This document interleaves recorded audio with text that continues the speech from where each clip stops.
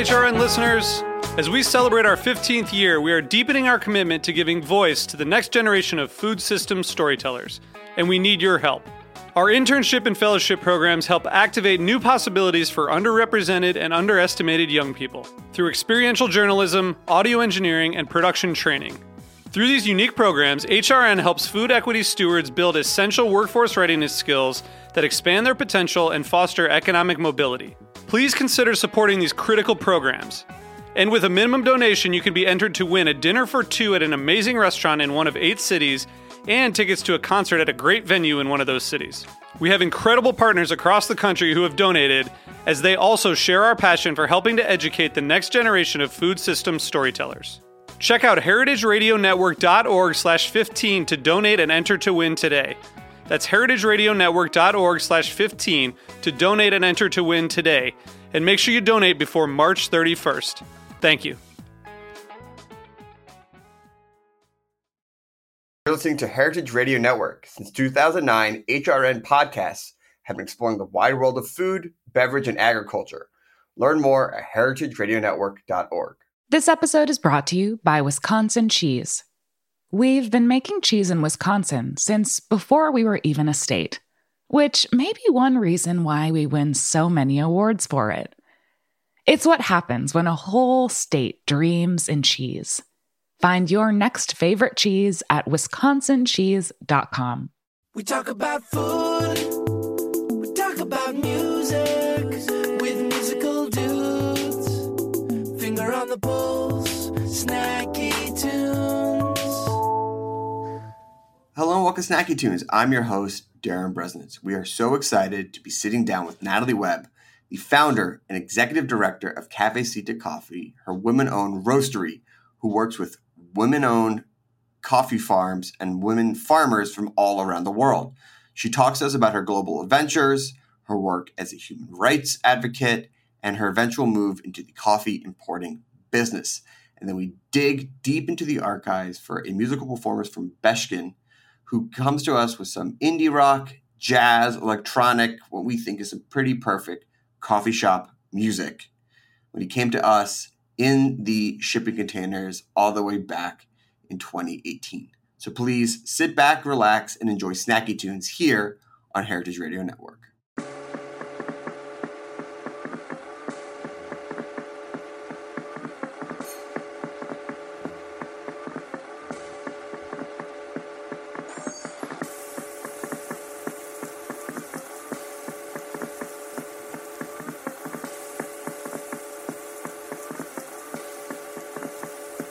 Tell me when you want me to.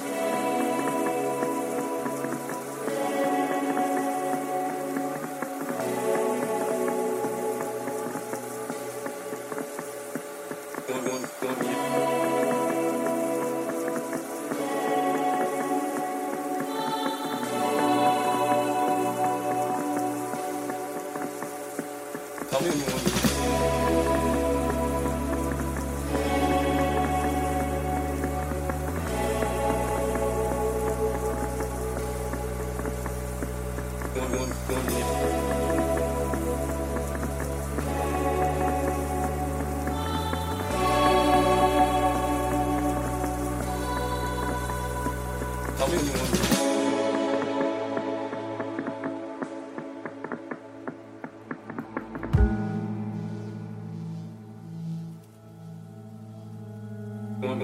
me to.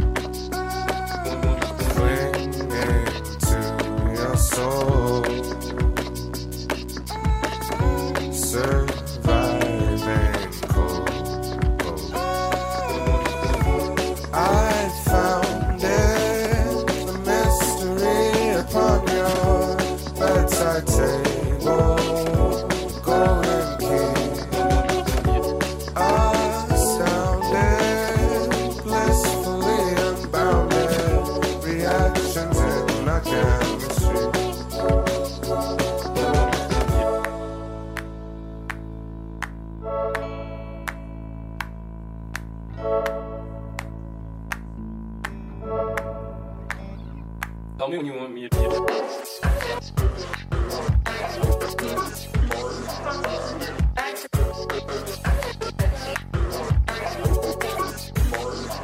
Tell me when you want me to.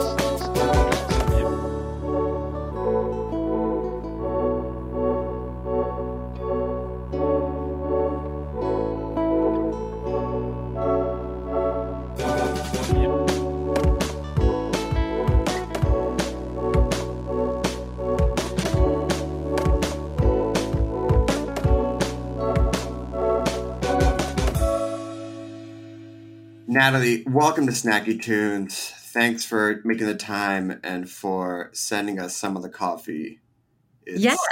Absolutely. Happy to. I'm not going to bury the lead. I started this morning with a cup of the Marcala. Am I saying that right? Yes, perfect. And the day has been smooth. I mean, it is, you get samples or people reach out to you and you're like, okay, sure, no problem. And then I had this coffee and I was like, she's coming on the show. Talking about the coffee. But it's absolutely delicious. Awesome. I'm so happy to hear that. Now, look, we're going to get to coffee in a little bit. I want to go back a little bit. I know your brother Chris, which is how we met. Shout out to Chris and ciao now. You're born and raised in LA. And I feel like my coffee is like a coffee family. I have like a family that drinks coffee. I drink coffee, things like that. Some aren't. Was your family coffee drinkers growing up, or did you come to that later in life? We actually, I don't have a coffee family at all. My mom's British. So we were very much a tea drinking family. I like coffee. My brother likes coffee.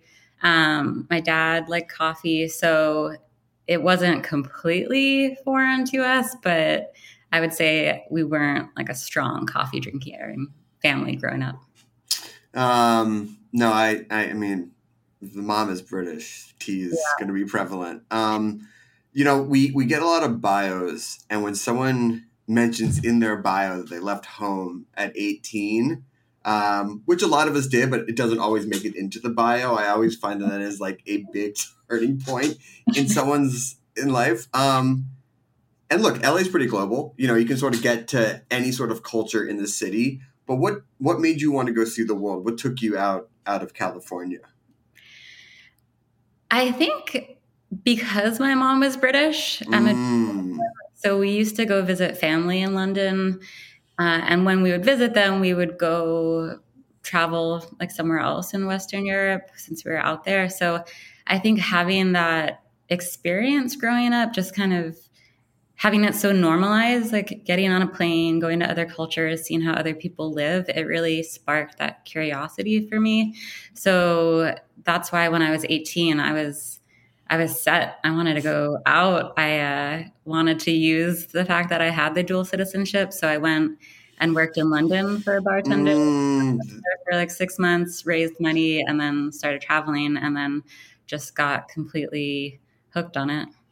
So obviously London is another type of multicultural city and a different one that's pulling from more of like East Asia and Africa and other parts of the world, where LA is more like Latin America, South America. What did you discover, or what cultures drew you once you got out of the U.S. and into London? Is that what started you on your journey around the world of just seeing like, I'm going to go here, I'm going to go there, because it was easy for you to move around? Yeah, I wouldn't say that it was anything particular to London. It was more just the traveling, because it started with London because that felt, so familiar, like had family there I could stay with, all of that. But then it like branched out to, I was in Spain for a little bit. I was in Holland, and then I decided I wanted to go to Eastern Europe. And this was before the EU. It was a long time ago. So backpacking in Eastern Europe. And yeah, it was like I just wanted to see the world after that. So then when I came back and I went to school, university, I did 2 study abroads, one in Singapore and one in Ghana. So it wasn't like one particular area of the world I wanted to see. I just wanted to see all of it. Now, I remember my college travels during that time was a lot of like, cheaper food. A lot of stuff, because I wasn't really eating fancy back then. Yeah. What were you eating back then? What were you seeing in the world? When did you start to see how maybe the agriculture tied into the economy and how it affected people, since you were out in different parts of the globe? Because here in America, it's like, it's pretty separated. It's like you just go to the grocery store and things are packaged. But in other parts of the world, it's a little bit more on display. Yeah. So that's such a big question. I have so many answers to it. You have all the time. Take all the time you need. I would say Singapore. Have you been to Singapore? I haven't yet. Vietnam is the closest part of the world I've gotten over there. So yeah, Singapore, just the food, it's such a big part of the culture there. So that was great in its own way. As far as, I think, more a scene where food is grown and particularly getting into coffee, it was a journey, I'd say.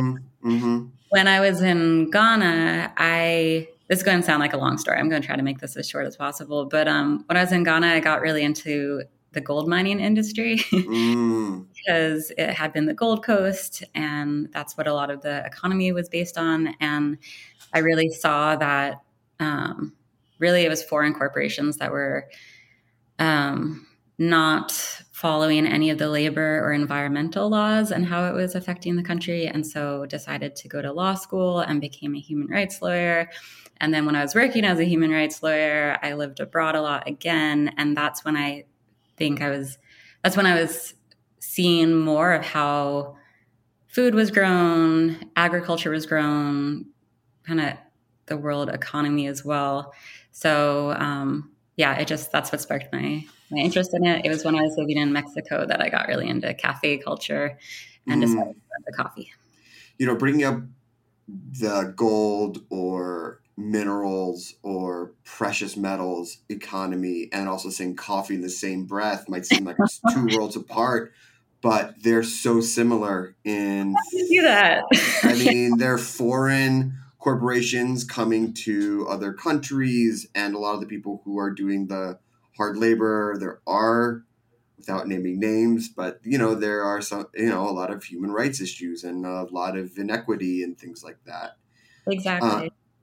But making that jump from looking at the Gold Coast to looking at the agriculture make it as short as possible. No. I get that, but take me a little bit on that journey, because you were a human rights attorney. It wasn't like you just were like, oh, I see these inequities and here's a white paper on it, and maybe a couple of Instagram posts. Like, you went to bat for these people. When did you start wanting to get involved with all these people who were not benefiting from the global trade? Well, so when I was doing human rights work, that's all the work I did. I always worked for nonprofits. I was always doing human rights work. And then I realized along the way that I wanted to start my own thing. And it took a long time to figure out what that thing would be. A lot of us, I think, want to do that, but it's really hard to figure out what your passion is, what you're passionate about, but then also what you want to turn into a business, because there's some things you don't necessarily want to do that. You want to kind of keep it as like your hobby. Your fun thing. Yeah. So it was hard, and it took a long time for me to kind of narrow in on coffee. And there were so many influences along the way. And the original idea was to be a cafe. And that was because I'd worked abroad so much. I worked from cafes. I saw how universally loved coffee is. I had seen the gender inequality that was happening within the coffee industry. But I also loved that cafes all around the world had their similarities and their differences, but they also always created community wherever they were. I just love that. So got really inspired to open a cafe, and I'm trying to make this as linear as possible, even though it really wasn't like a linear journey at all. No path is though, right? So I had thought I was going to be a nonprofit because that was my whole background. And then was really inspired. I was living in Oaxaca, Mexico, to actually have a social enterprise where the business side would sustain the nonprofit side. And then because I'd seen the gender inequality that was happening in the coffee industry, but also saw that there were these amazing women-owned farms that were producing incredible coffees that weren't getting the attention that they deserved, it kind of all came together for me to create Cafecita. But it was 2020, which is not the best time to be opening a cafe, so quickly pivoted to being a coffee company. But very excited that we actually will be opening our first physical location next month. Ooh, can you say where? In Glassell Park. Oh, right down the street from me. Now, before we head to break, can you paint a little bit of a picture of how coffee works as from farm to getting into my house? Because I think when we get into the next part about the business of it and why you're calling out specific farmers and how different farms are treated, it's going to help to understand like how it actually works. Sure. So that's also a very big question, but only big questions here. Only big questions.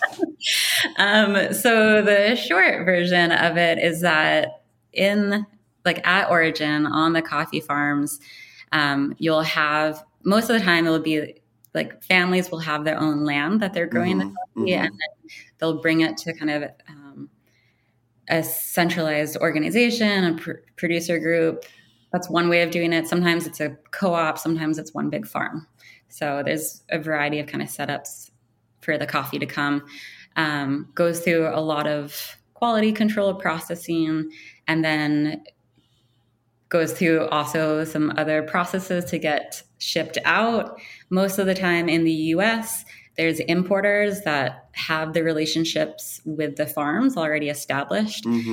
So they're buying that coffee every year after a lot of times, depending on the importer, they'll also have people on the ground doing quality control. They'll import the coffee into the US, and then the roasters in the US have the relationships with the importers who then get samples and you see what works for you.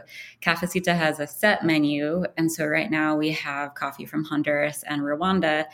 And the coffee from Honduras is through Sustainable Harvest, which is an importer that I've been using since launching Cafecita. I feel great with them, super aligned our missions. You can tell, like, even in their name, Sustainable Harvest, that's what they're all about. They're based in Portland. And so they've been working with this producer group, which is this awesome women's co-op in Southwest Honduras since like the 90s when this group started, which is really cool. So they've really kind of seen their growth.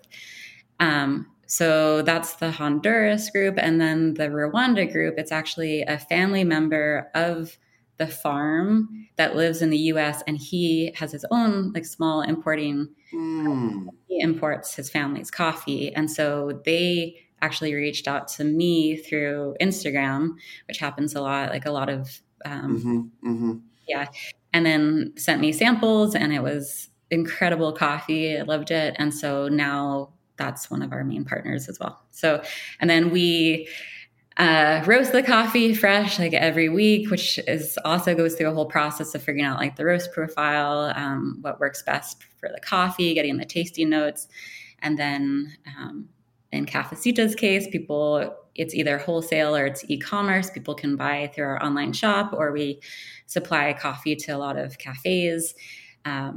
Cafe buys it. They're the ones that are in charge of brewing it, and then it goes to the customer. Amazing. All right, well, let's take a quick musical break. I want to come back. I want to talk about your focus on these farms and the farmers, how you work with them, how they benefit, and how coffee's become a symbol for human rights and the change we want to see. We have a song from the archives here on Snacky Tunes on Heritage Radio Network.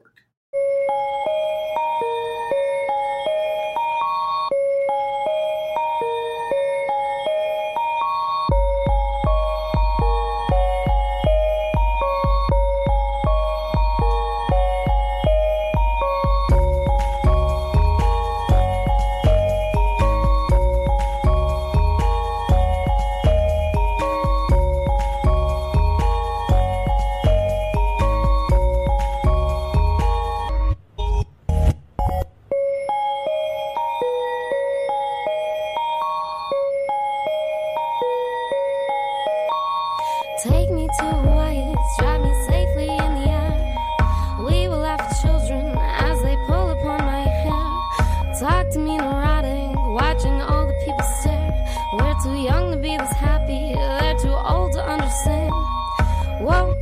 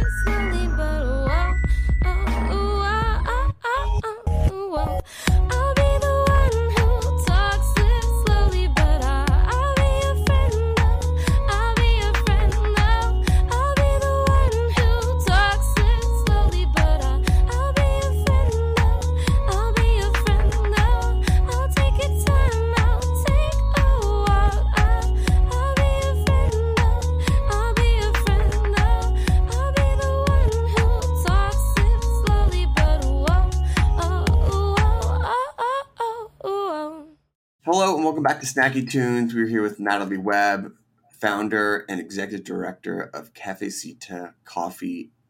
Like many people, I think the first time I started to realize that the coffee global trade was maybe not equitable to everyone involved was probably late 80s, early 90s when fair trade really got to be like a mainstream word. And that became enough for a while. But I think then we also realized that fair trade was not enough. So where does fair trade fall short to where the work that you do picks it up and pushes it further? So fair trade it was a good intention. Yeah. Yeah. But it's very hard to make a global standard, right? It's very sensitive on quality of life, I think. So it's difficult. It's also difficult to enforce a lot of, it's the same. There's a lot of seals out there, right? Like a lot of organic. Yeah, it just exactly. gets watered down and watered down and watered down. Or like a B Corporation now, which you can just buy. So but companies love that. People love seals. So getting back on track, with fair trade, what I at least wanted to do as far as Cafecita's partnerships with our farmers is put them in the driver's seat, let them decide how they're running their business, how they're going to treat their, especially like the co-ops, like the members, the families, because I didn't want this to be a top-down, this is the way that we think you should be running your farm. Like they're the experts. They've been doing this forever. So I really wanted Cafecita to be more of a platform and more market access for the work that was already being done. So it was working alongside our producers rather than telling them what to do or giving. You mentioned in the previous act about this women collective that you work with of farmers. How often do you find a women collective of farmers and coffee farmers? Is it prevalent, and where do they sit within the hierarchy of coffee farmers? So there are, so in the coffee industry, women make up 70%, around 70% of the manual labor on farms, but they're doing a lot of the really hard work, and they're not in positions of power or decision-making. So depending on the country, it's between 5 and 20% of farms are owned by women, which is crazy. So you're having basically women doing all the hard work, but not actually like owning the farms, not in positions of power, not getting paid fairly for their work. And so, this is true in so many industries, and it really follows the chain all the way up into the US, where male roasters women roasters earn 75 cents to male roasters in the US, which is crazy. So I also always want to make a point that this isn't just at origin, like this is everywhere. Oh, pay inequity in America? Wow. Yeah, exactly. So it's interesting. But so that's the makeup of, I guess, on the farms.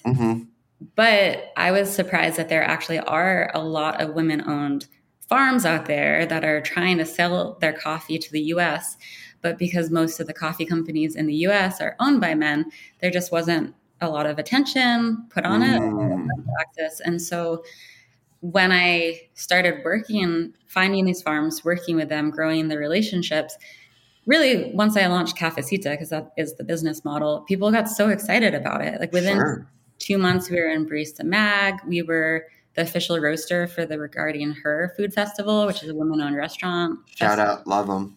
Yeah. So, and that was all within 2 months of launching. And since then, it's just continued on and on, which has been great. So I think that there's a lot of excitement around these farms. I think that people really want to support these women, the work that they're doing, and it just it didn't have the attention that it deserved before.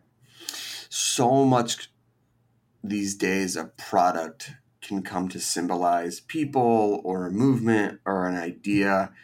And it seems that Cafecita and the coffee is doing just that. But that symbolism also represents people. Have you gotten to meet these farmers? What's your relationship like? How are they benefiting already from the relationship you've built with them and highlighting the work they're doing? Yeah. So since I started in 2020, I couldn't travel right away, right? Like I got to these farms. But once it started getting safer, I went to Chiapas and met our producers there, which was an incredible trip. And I really do think everyone should should take a trip to coffee farms, but also just in general, like you were saying, like people don't know where their food's coming. They're so detached. So in the supermarket, you buy it in plastic and you don't really think about it. So I think really seeing how things are grown is such an eye-opening experience. So that it was a great trip. And that's what I want to keep doing with Cafecita. Like, I really hope to get to Rwanda to see our producers there. And that's actually something like I talk about with the farm, and that they really want more and more people to come out and also visit them. So it's the direction that I'm hoping Cafecita moves in. Let's talk about the coffee a little bit, because a lot of the time people want to know that what they're waking up to in the morning, or what they're going from the afternoon, or the crazy coffee drinkers who can somehow have a cup at night. They want to know what's in their mug and their cup. So talk to me about the coffee and how you select it, and how to make sure that you're not just like offering up coffee with a mission, but it's making a really good product.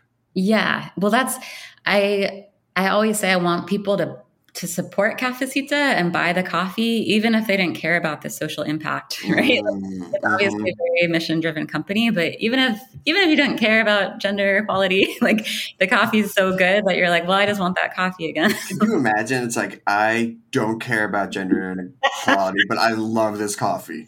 Yeah. Who knows? You know, who knows? So, all the coffee is single origin. It's fair trade certified, organically grown, roasted every week in small batches.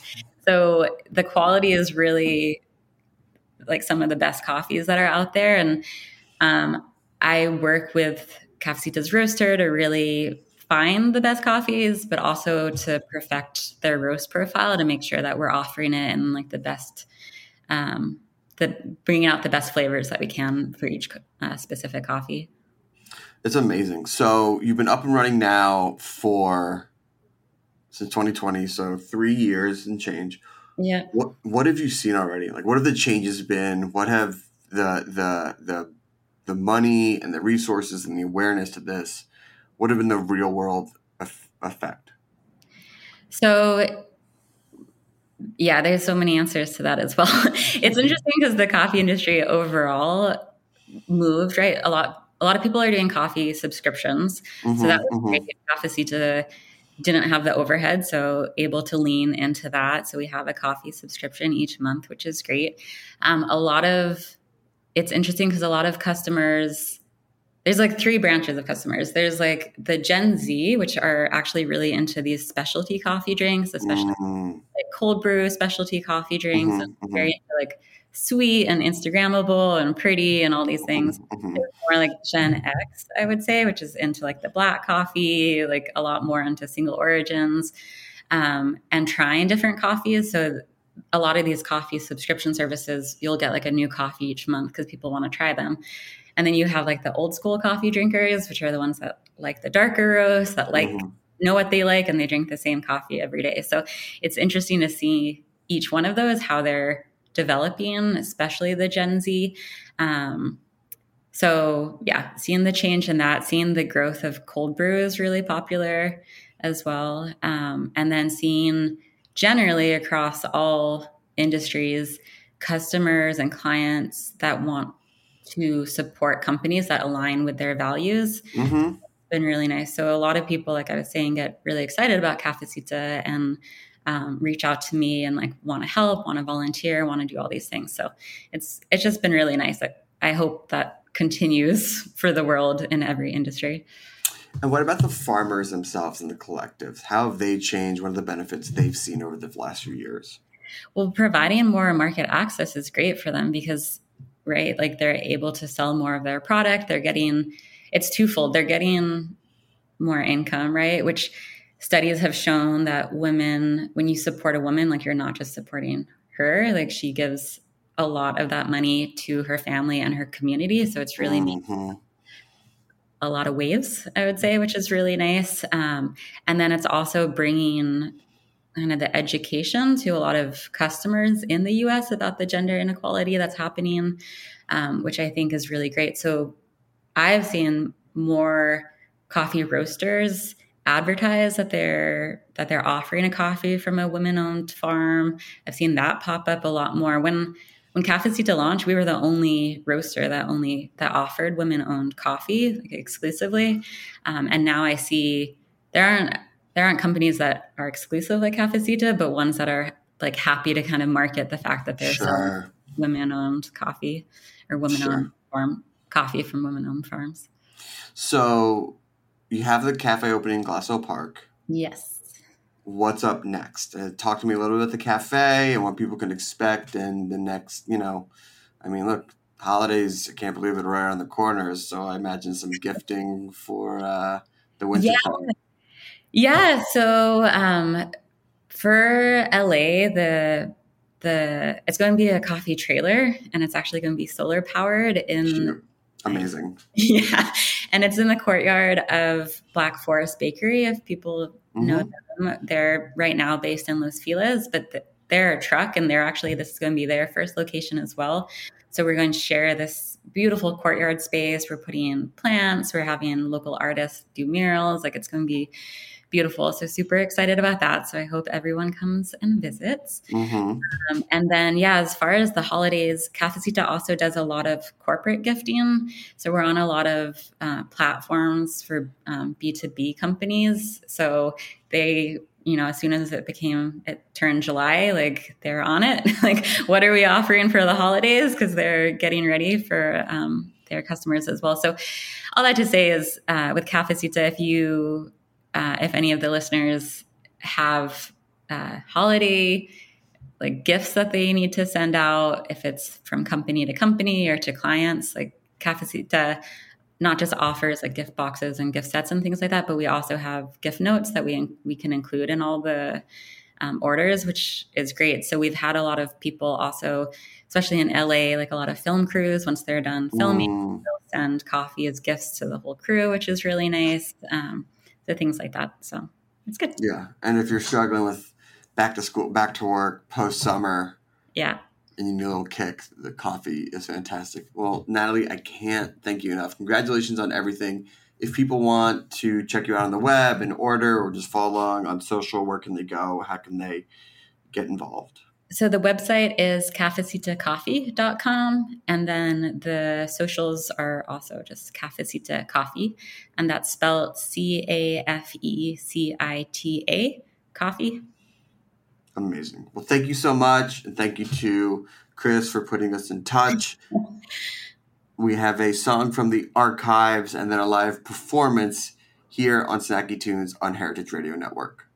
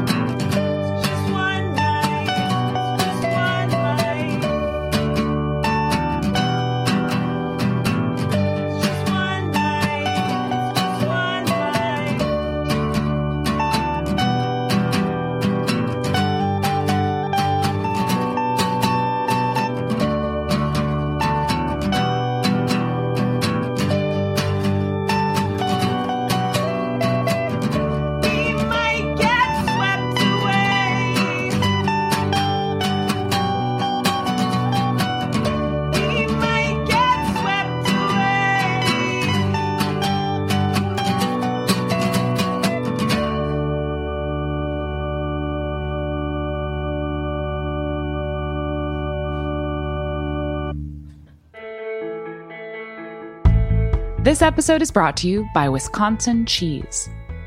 There's a reason when you think of Wisconsin, you think cheese. Cheese is a huge part of Wisconsin's history and future. In Wisconsin, the state of cheese, the tradition of cheese-making excellence began 180 years ago, before Wisconsin was recognized as a state. Immigrants traveled to settle in this lush green hills of Wisconsin, bringing their cheese-making traditions with them. These storied skills, combined with the freshest milk available, created a cheese-making culture that is uniquely Wisconsin. Wisconsin's 1,200 cheesemakers, many of whom are third and fourth generation, continue to pass on old-world traditions while adopting modern innovations in cheese-making craftsmanship. Find your next favorite cheese at wisconsincheese.com. Welcome back to Snacky Tunes. We have Ben Shirkin live in studio. How's it going? Good. Good to see you. I'm Ian White. I'm the I'm the hired gun. Oh, hey, hired gun. Yeah. Bass player.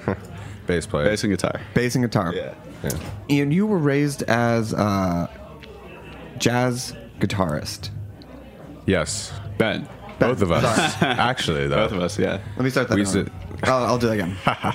Sorry. Ben, you were raised as a jazz guitarist. Yeah. What is it that... In a way. In a way. Well, in what way? And also, how does that differ from just regular guitar? And why did you lean that way as a young kid? So, in high school, we actually played in the jazz band together. We went to high school together. And I would say, it was mostly structured as you're reading music, you're soloing. It's a little more free form.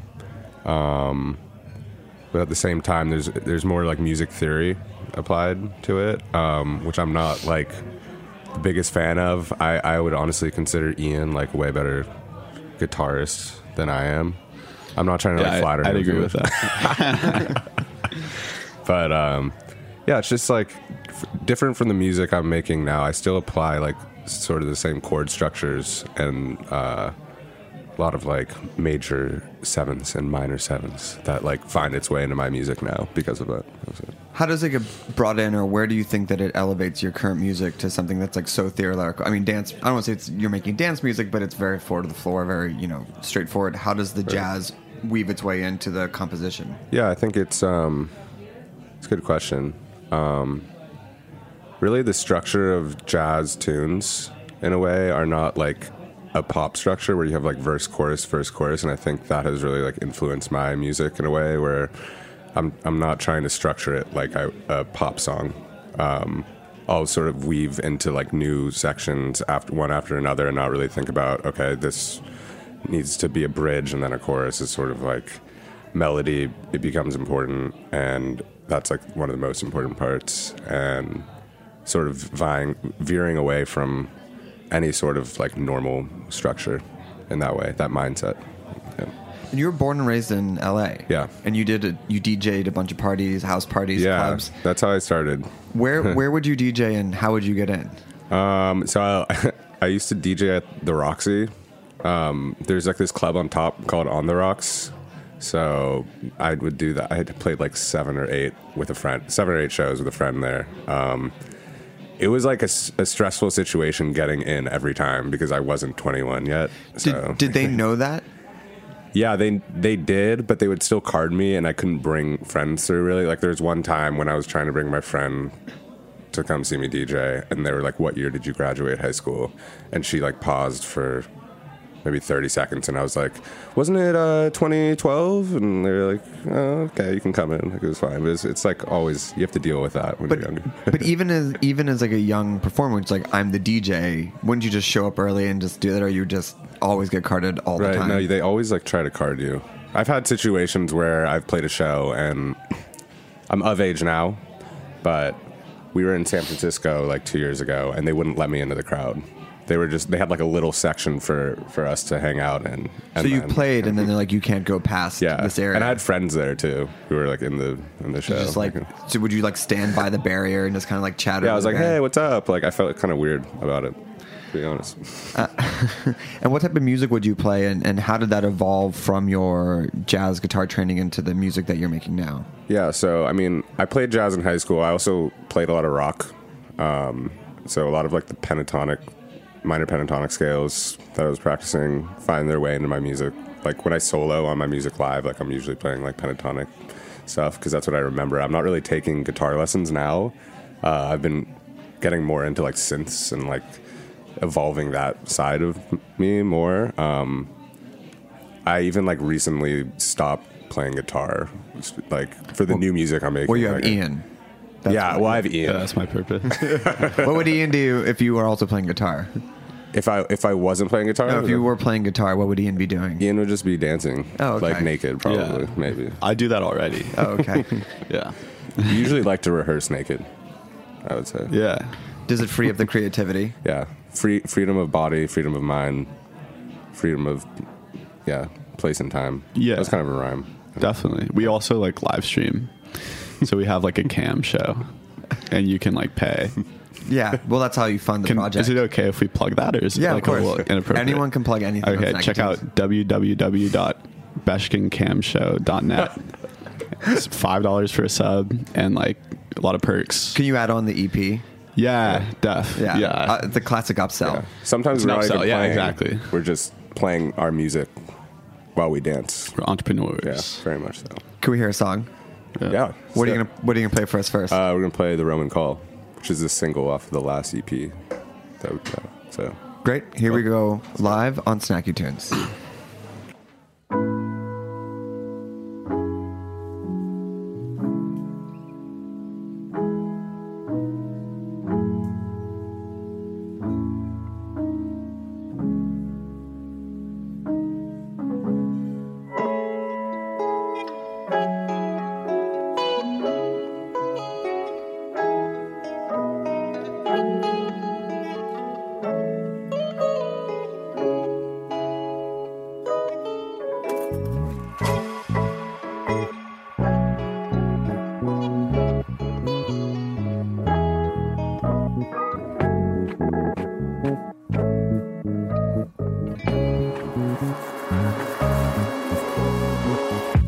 Above it all,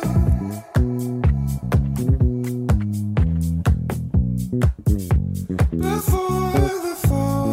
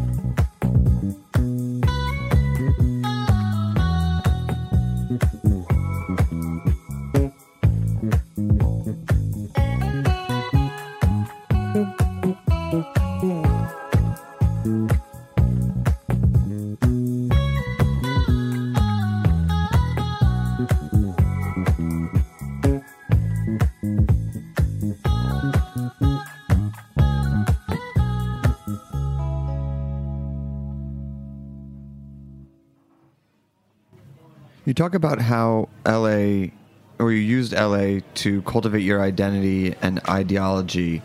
How did that city play into the music you make now? Yeah, so I mean, LA is a super diverse city, as like a lot of people know. I was really into the lo-fi hip-hop scene that was kind of going on there. A lot of like beat makers really influenced me. Guys like Shlomo, the low-end theory scene out there, Daddy Kev, Alpha Pup. But then on the other hand, you have like We Did It, which is like more electronic, and then there's just so much music out in LA. I think for me, it was a place to really find what I enjoyed listening to and actually meet people who were in the scene doing different things. Yeah. And what was it that shaped how did it begin to shape the dance music love and also your identity, which is really interesting? Right. I would say just a lot of these guys and girls making music out there were really focused on like how they looked in a way, I would say, and kind of their vibe, whether like, for example, We Did It, which is a big influence of mine.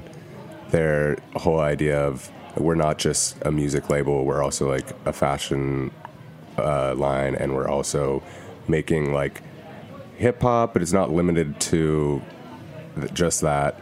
You can kind of do whatever you want, and so in that kind of way, it was a way for me to be like, I don't have to stick to one thing as a musician. Like, okay, I can make a record that sounds a little more bubbly and light and like happy, and then the next thing I do can be like sad and like the opposite. And it allowed me to kind of get out of that mindset that I have to keep doing the same thing in order to like maintain a good crowd. Where do you think that mindset came from? Those constraints, or those personal set constraints? Right. Maybe like I don't know. That's an interesting question. I think that something that like pushes me or like was holding me back, but at the same time pushing me, was like my mom, who would be like, okay, I like the electronic stuff that you're doing, but like play guitar more and like sing and do this. So in that way, I started playing guitar and like singing more. And at the same time, it didn't like allow me to like I wasn't making decisions for myself. So now I'm kind of opening up a little bit more, I guess. What brought you to Brooklyn? School. Yeah, I'm at NYU right now. And I was living in Manhattan. Now I'm in Brooklyn because I'm trying to be a real like Brooklynite. It was always a dream of mine to like live in Brooklyn. You know what I mean? It has that kind of like aura. How are you balancing school and doing the music full time? Yeah, it's hard. It's really hard. I'm like, I have to do like homework tonight. So it's not easy. I do not envy ever going back. I still have dreams. I haven't been in college in like 13 years, and I still have nightmares about not being ready for a test. And I was like, I've been in school in years. Right. It sticks with you. Yeah, luckily I'm studying music, so I don't have that many tests. It's more production stuff. It's stuff I like doing. So I'm doing mostly music, some like philosophy. What is homework in music education? What is just making music? You're like, I wrote my new EP. Yeah. Or it'll be like, write an EP, and I'm like, I wrote an EP. So I don't know. You're like, can I submit this? Can I submit this? Right. And they're like, well, no, you should do something for this class. And I'm like, okay. Yeah. It's sure, all remixes, and they're just actually demos. Yeah, exactly. Yeah. Can we hear another song? Yeah. So, what are you gonna play for us? Lightning by the Sea.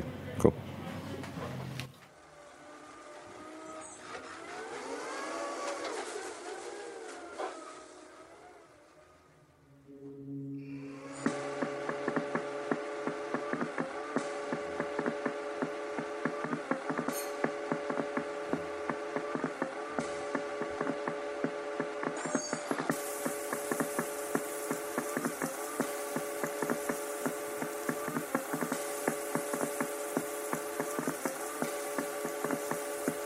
Tell me when you want me to.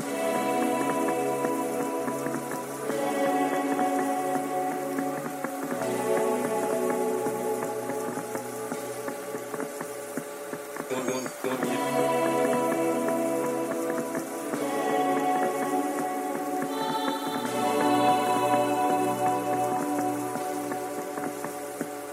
me when you want me to.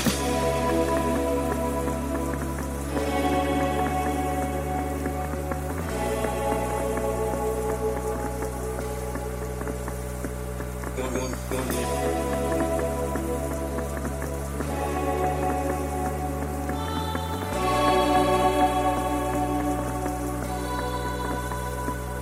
when you want me.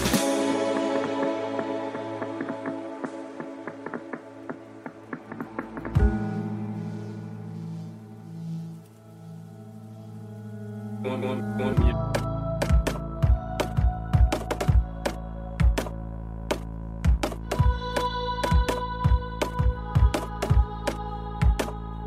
Tell me when you want me.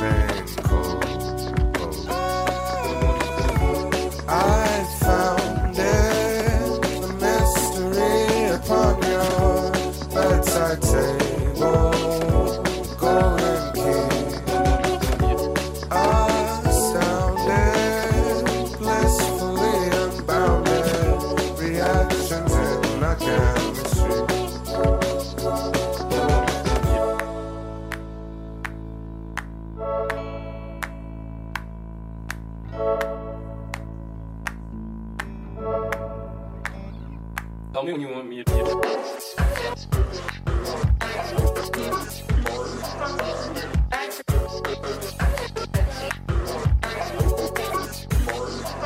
Tell me when you want me to be.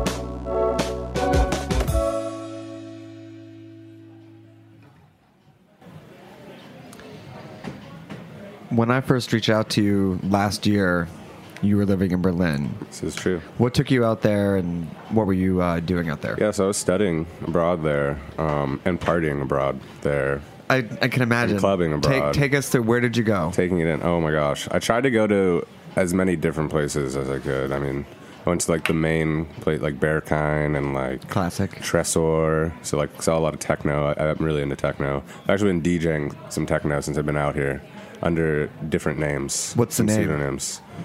DJ Teen Dad. DJ Teen Dad? Teen Dad or DJ 16 and Pregnant. So if you ever see those names, no, you know it's me. You know. What education did you get from being out in Berlin? Yeah, so there's a lot of like experiential education. Just like pushing my limits challenging myself. Can I but do also- 72 hours in Panorama Bar? Yeah, I don't know. You? Can I? I couldn't, but that's just me. I love the way my voice sounds on this mic, by the way. It's really soothing. I didn't know like Molly was a form of education. But I learned, Ben came back and told me, so Spiritual. I got to try it. Yeah, you do. But no, I mean, I was taking some like great music classes out there, actually. I was learning a lot about like analog synthesis, also like more experimental techniques of recording, like using a lot of like field recorded sounds and doing a lot more with electronic music than what I'm used to in school. Learned about Bitcoin. I had a class on like Bitcoin and like cryptocurrency and AI. So a lot of future, like what the future holds, which is something that I'm really interested in, and that's kind of the reason I like dropped my guitar. I was like, I'm in Berlin, like no one's playing guitar here. Like I'm just gonna make electronic sounds and like stuff that like hurts my ears. Like that's fun. After it was all said and done, did you see a shift in the music that you were making, or what were some of the jumps that you felt in the creative process? Totally. I mean, I started using more synths. First of all, like I've been messing around with the Moog Mother a lot. Expensive habit. Great. Oh, very. I don't know if I'm ready to get into analog synthesis because I know I'm going to have to drop at least $5,000 to really like start doing it. But I would love to. It's so cool. So like it works your brain in a different way than I think using a computer does, or using like playing an instrument. It's totally like, it's more like I want to say like electrical engineering in a way. Do you feel your education upbringing in jazz theory plays into the analog synths in the way that you can write music on it? Honestly, not really.